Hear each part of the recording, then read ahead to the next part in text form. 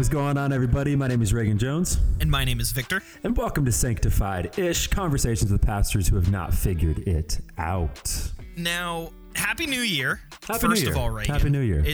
It's been a while since we've recorded, and so I just foresee this episode going terribly. I just know at some point we're going to screw it up. Yeah, it's that first day back in school, first day back at work. Everything feels gross. Like the first one's a wash. I got my new shoes on, you know? Yeah, so the next 20 minutes of your life are going to be pointless. Thank you for tuning in. Yeah, come back next week. Season 3 is here. We're here. Started, and we have a really good plan for this season. So I'm pretty excited. I was scrolling on TikTok the other week. Of course you were. And of course I was, because that's what I do. It's Christmas. Casual. I have nothing to do scrolling on TikTok. And I came across this controversy that's gone pretty big. And I'm sure you've seen it. It's Logan Paul calling out his friend on Impulsive, their podcast, for being a Christian. Yeah. Have you seen that? Yeah. It's not like he even called him out for being a Christian. Like he straight up said your beliefs are stupid. Yeah. And apparently the whole world has just canceled him over the last 3 weeks. But it's really funny because I think he just talked on his podcast at some point this week where he was like, he's dealing with the whole world canceling him, but also he's just had a terrible week. He got food poisoning in Tokyo or something like that. Everything that could possibly have been going wrong in this guy's life has been going wrong in the last couple of weeks. It's just fascinating. But I think I was telling you about this. There's this new clip that showed, and is it Jake Paul or Logan Paul? Which one's the boxer? Which one got canceled? Logan is the one who got canceled. Okay. The other one is the MMA guy. Jake, he just got signed to the MMA. Yeah, I'm one of them fights people, the other fights people in the comments. So he ended up coming back on his podcast is hey, basically I'm sorry, I shouldn't have said that, and he was genuinely apologizing. And part of me is just okay, he's saying that to not get canceled anymore and to get the internet back on his side. But his one friend, I believe his name is George. Yep. He's a Christian on there, and he looks back at him. He says one of the best things I've ever heard anyone say. He looks at him. He's just hey, man, you've had a really bad couple of weeks. The whole world has turned against you. The God that you just defamed has not left you. And he has not abandoned you. And if God has not left you, I will not leave you. And I'm dude, how awesome. How awesome is that? That when the whole world, including Christians, just canceled you, the one Christian that you just spat in the face of his God, he's the one who's telling you, man, I love you. I'm not going anywhere. God hasn't left you. That was one of the most beautiful things I've ever seen. Gospel, man. Literal gospel. And it's interesting because just societally, culturally, we don't often see non-Christians canceling someone over saying something defamatory about God and Christianity, right?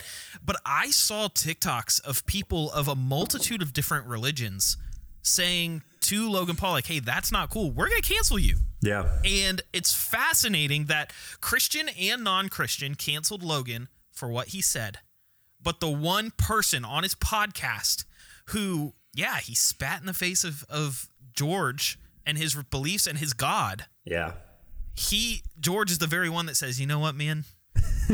I'm here. I'm not going to leave you. Just like God. Do you know what this feels like? This feels like Jesus when he creates a parable and he basically pits these two things, which one was right and which one was holy. And you think that it's the Christians who are I'm standing up for God. I'm standing up for Jesus. Yep.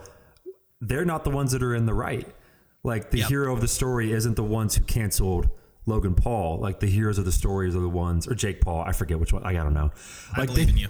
The hero of the story is this guy named George. And I think that's a fascinating thing that we're going to talk about today, because I think our culture has become so polarized with cancel culture, and one wrong thing, one wrong tweet, one wrong action, all of a sudden you are now canceled without an option to return. Yeah, you're off the done. face of the earth. You're done. Yep. You're done. And I think the thing that we want to try to tackle today is that biblical? Because I think there's biblical aspects to cancel culture.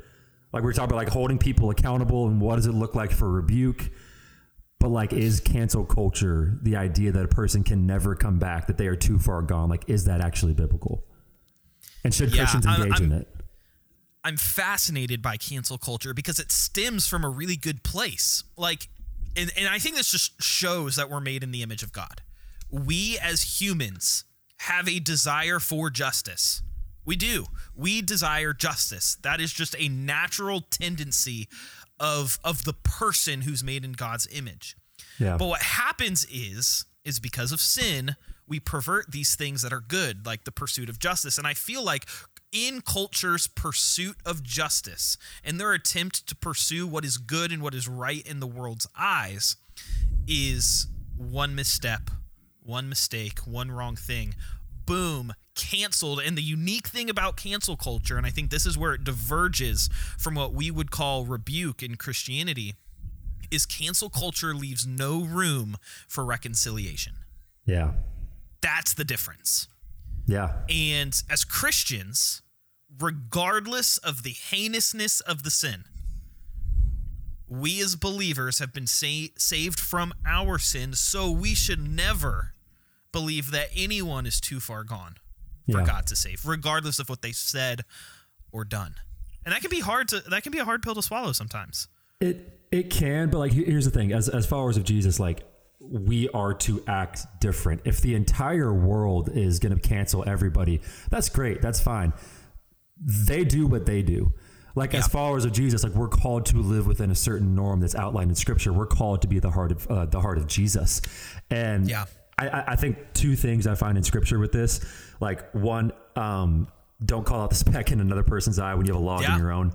Like, there's just a general humility that I think we've lost in Christians. Whether I think it's like calling out pastors that we see one clip online that we don't know the full story. All of a sudden in the comments, canceled, done, over. Some wrong theology we disagree with, canceled, wrong, over. Something we may have heard, canceled. Like, there's this idea that we are holier than thou. I think that the internet, like, that's always been there with Christians, but I think the internet has just thrown gasoline on that fire and it's just gone completely out of control. But I do think you even mentioned, like, there's a healthy rebuke, and like, it's not a bad thing. And we're studying 1 John with our students this upcoming semester, and like 1 John 1:1-4 is John's rebuke to Gnostics, where he's basically just like, you have a false view of Jesus. You think that Jesus didn't actually come as a man. So he starts out his letter by saying, he was from the beginning, and I saw him, I touched him, I heard him, like, I had relationship with him. The difference that John does there, which makes it rebuke, is he calls out their teaching. He doesn't call out their personhood.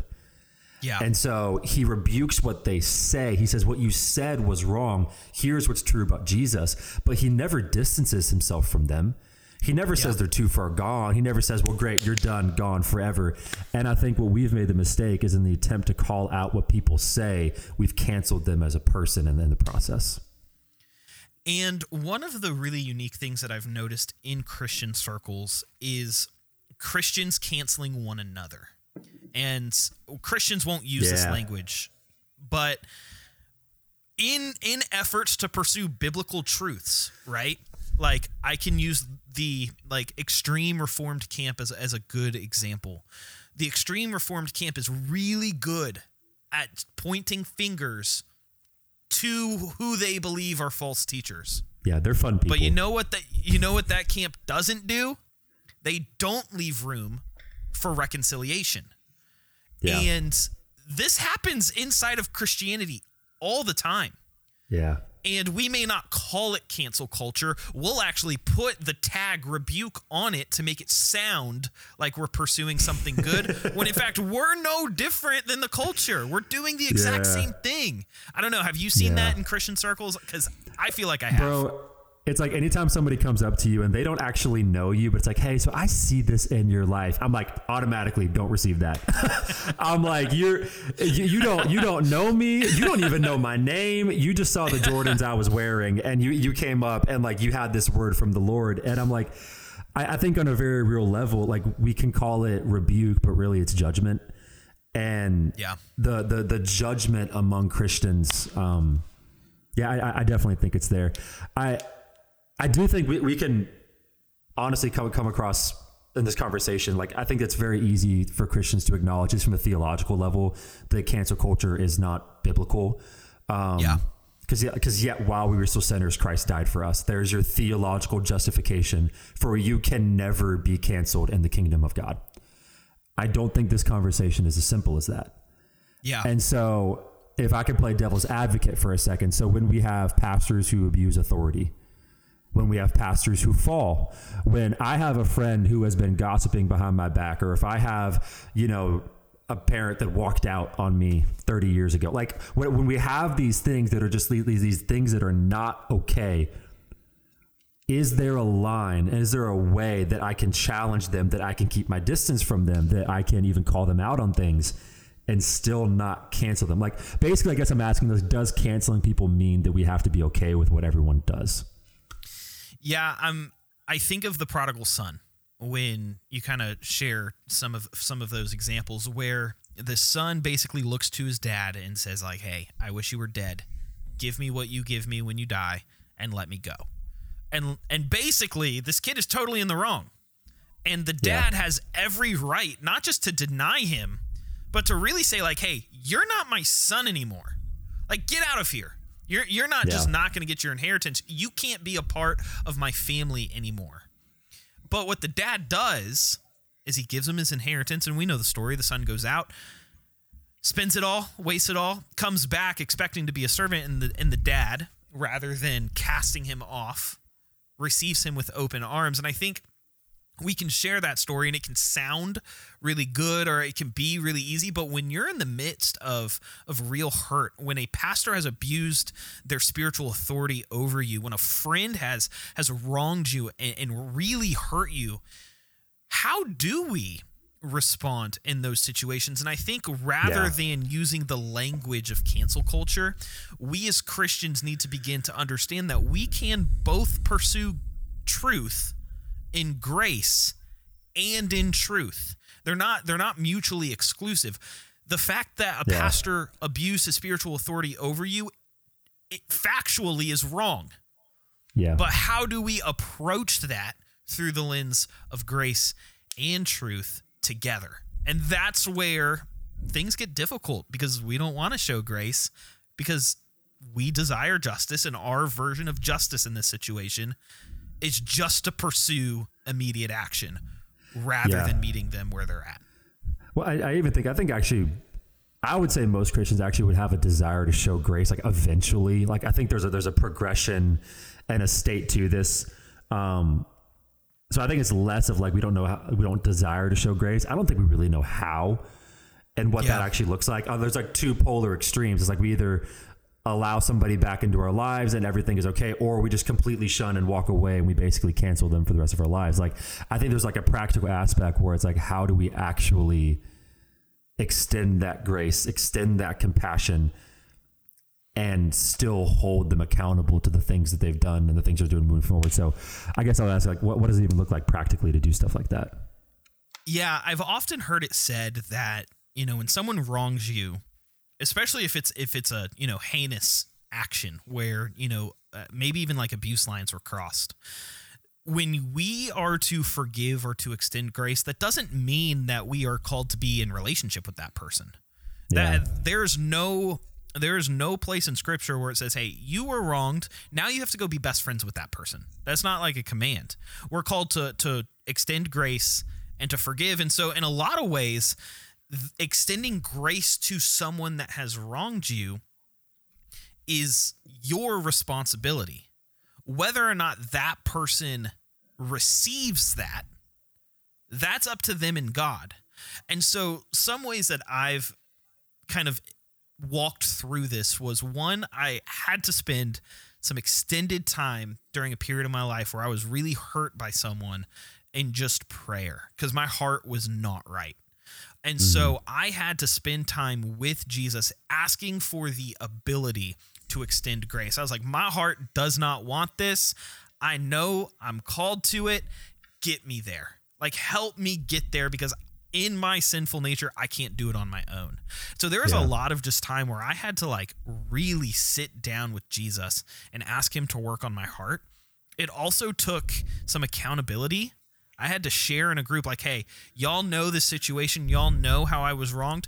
Can you please call me out when I start to sound bitter, angry, mad, when I start to gossip, when I start to speak poorly? Because that's not who I want to be.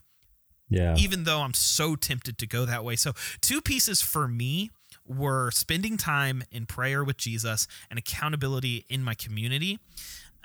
Those were 2 really effective ways. But man, like, to be honest, I still feel that church hurt. Like, it's still there. It still exists. Yeah. It doesn't necessarily go away, but the way that I perceive it has grown quite a lot. Yeah. Well, I think for me, I think the basic function is you have to differentiate there's a difference between abuse and offense, and you're going to react very differently to those 2 things.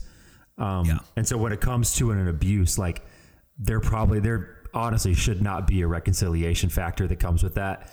Like, you shouldn't cancel them to the point where they think that Jesus can never save them. But that does not mean that person needs to have any interaction with your life ever again. And so like there is a healthy distance that can take place when we're talking in forms of abuse. Now, when we're talking in a form of an offense, I think that goes back to like that example you were saying, with one of the Paul brothers. Still can't remember his name. I don't know which one it is. Logan. Like, I think we're like that goes straight back to what George said to him. It's like, hey man, like you offended me and you offended God when you said this. However, I'm not going anywhere. Yeah. And so I think like when in cases of non-abuse, we have this tendency in the church that when our feelings get hurt or our opinions are not validated, now all of a sudden we leave community and retreat back into places. And honestly, I just don't necessarily see that in Scripture. I think like that right there is such a more beautiful testimony of what Jesus can do and the power of the gospel. When you say like, hey, like you did offend me here, but man, like I'm not going anywhere because Jesus isn't going anywhere, and I'm going to walk with you and still continue to be friends with you. Like, I think that's a beautiful testimony of the gospel. Yeah. It's really cool too, because George, the Christian in this Logan Paul interaction, he brought up the fact that Logan offended both him and God. Like, he didn't hide that. Like, he didn't just let that kind of blow over. Like, George stood up for what he believed. He said, hey, you said that, and that is not true and not okay. Like, you cannot speak about the God of the universe in such a way. And he didn't let that just blow past. Yeah. But the interesting thing is I feel like a lot of us, when we're wronged, or when we feel like God's character is wronged, a lot of times we just absorb it, let it fester, let it sit. And as time goes on, now we're not defending truth. Now we're just embracing bitterness. And what George does is he tells Logan what happened, that he offended God. And then he's like, but here's truth. And I feel like that's a really good example, because Christians need to do both things. We need to stand up for what we know is true about God and his character. But we also need to know that regardless of what someone says about God, God is still willing and able and gracious enough to save them in light of all of their sins, not just that one. So it's a really cool picture. You can't just take one piece and move on. They have to work together in tandem. Yeah. I love that, man. And so if you were to bring this down to sort of a personal level, and all right, there's someone listening, maybe they're 25, 26 years old, boss at work is just being a total jerk. Life would be easier. Life would be better if they didn't have a relationship with them, if they just moved on from them. What would you say to that Christian that doesn't necessarily want reconciliation? That, like, I feel like George is a great example. He wants to have that relationship with Logan. Yeah. What would you say to the person who's like, man, I really don't like this person. This person's just a jerk. We don't vibe well. Like, what would you say to that person? Yeah, I just say look to Jesus. Like, when we see Christ's ministry here on earth, there were lots of moments when Jesus could have, probably even rightfully so, justifiably said, I don't want reconciliation with you because of how wrong you are. Like with all of his interactions with the Pharisees, with Judas, with him being carried away to the cross, with the thieves behind him on the cross, we never see Christ say, hey, I just don't have time for you. And as a Christian, we see Christ and how wronged he was, ultimately wronged, so that if we experience little offenses here and there, abuse is another category and another thing, but if we experience little offenses here and there, I mean, we can look to Christ and know that he was ultimately offended so that we could embrace these minor offenses in order to show someone the love of God. And so the immediate response here is similar to what I had to do a couple years ago, is just ask God to make you want reconciliation. We are people in process. We are sinful humans. And if my heart doesn't immediately desire reconciliation, it doesn't mean there's anything wrong with me and my relationship with Jesus. It just means that I need to pursue Christ's sanctification on my heart and ask him to change me. Yeah. So let's start there. Yeah. But I would say if you are to the point to where these minor offenses are causing you to not just push back on this person, but to hate them or to despise them or to kind of put them into this category of, well, I'm not going to share the gospel with you because you're just not worth it, then we start to get into some problems with your understanding of the gospel and your outlook on other people. And that's a different conversation. Well, I love the way you even said it. It's like, no one has been more offended than Jesus.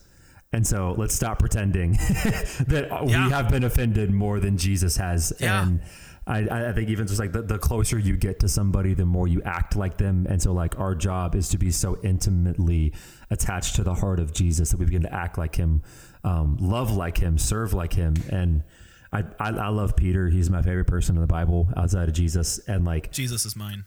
Okay, great. Just because you look like him with the beard and the hair. Yeah, that's awesome, man. Congratulations. You're more holy than me. We know that. But like Peter, his best friend, Jesus is on the cross. He's like, I don't know him. I don't know him. I don't know him. I don't know him. Like offense, complete and utter offense. That is betrayal to the utmost extent. Ooh, that's good. And Jesus comes after him. Jesus had every right to cancel Peter. Every right. But he goes back, he cooks him breakfast, he redeems him. Peter, do you love me? Peter, do you love me? Peter, do you love me? And then he builds his church upon that rock. Yeah. Like that's the story of Peter. There is no Peter if there's cancel culture. Yeah. There's no Peter if there's cancel culture. None whatsoever. And I think even like the flip side of that, you can look at Jonah and the Ninevites. Oh, that's good too. Yep. Like he's like, they don't deserve it. Yep. They outright don't deserve it. And so Jonah canceled the Ninevites. And what does God do? He puts them in a whale, spits them back up, and he says, have you rethought your decision? Yeah. And he says, go back and share the gospel with them. And so like, again, abuse is different. But when we're talking about an offense, like there's no margin in it for scripture. And I think of people who like when the illustration, I think I've told this illustration before. It's the grossest illustration I've ever had, but it's like when I played basketball and we were like really sweaty, and like the grossest thing is like when someone's sweat kind of rubs up against yours. I'm just like, ugh, like I got like I have your sweat on my arm. That only happens in proximity. And so it's like, you have to get close to someone for them to rub off on you. And so like our job is to be as close to Jesus as possible, so that his love, his desires, like I would want to go to Nineveh. I would want to run after Peter and the people that have offended me and God in life. And that's the call for us as Christians. That's the call for us as Christians. Boom. 24 minutes and 12 seconds. Just like that. Season 3. Are you going to comment on my on my choice of... You don't like it when I say the timestamp. You don't. I hate it. I hate it. And I know. We haven't recorded in a month, and I haven't had to listen to it in a month, and I've been okay with that. I remember I played football for a couple of years. I played on the Brandon Bears. We were really good. And I was a tight end. And I remember as a kid, I would get eczema. Okay.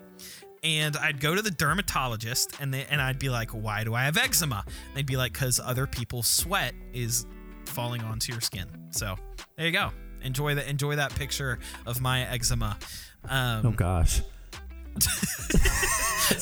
if y'all can't see it on the audio podcast, but the face of disgust. Well, like what kind of feral bacteria was in that sweat? It's Florida, bro. Florida. What kind of gamma radiation was in that sweat that made you have eczema? In the swamp. Oh my gosh, it was underwater. Dude. Okay, we practiced below sea level. That is so disgusting. Who knows what was down there? Yeah, that is. But that's so a good disgusting. illustration. So now y'all can remember my eczema is a picture of you growing closer to Christ. I think that's perfect. Guys, thank you so much. End the podcast. End it. Thank you guys so much for tuning in today. Welcome to season 3. We are stoked that you guys are here joining us on this adventure. We have an epic season lined up for you guys, and so we hope that you guys will stick around for each and every episode. You can check us out on TikTok at Reagan Jones 97 and Rotziv 157. Guys, thank you so much, and we will catch you in the next one. Until next time, take care, and God bless. Boom, 2604. How does it feel, man? Sure. How does it feel? Eczema's gross. That's what I was going to say. That's so nasty.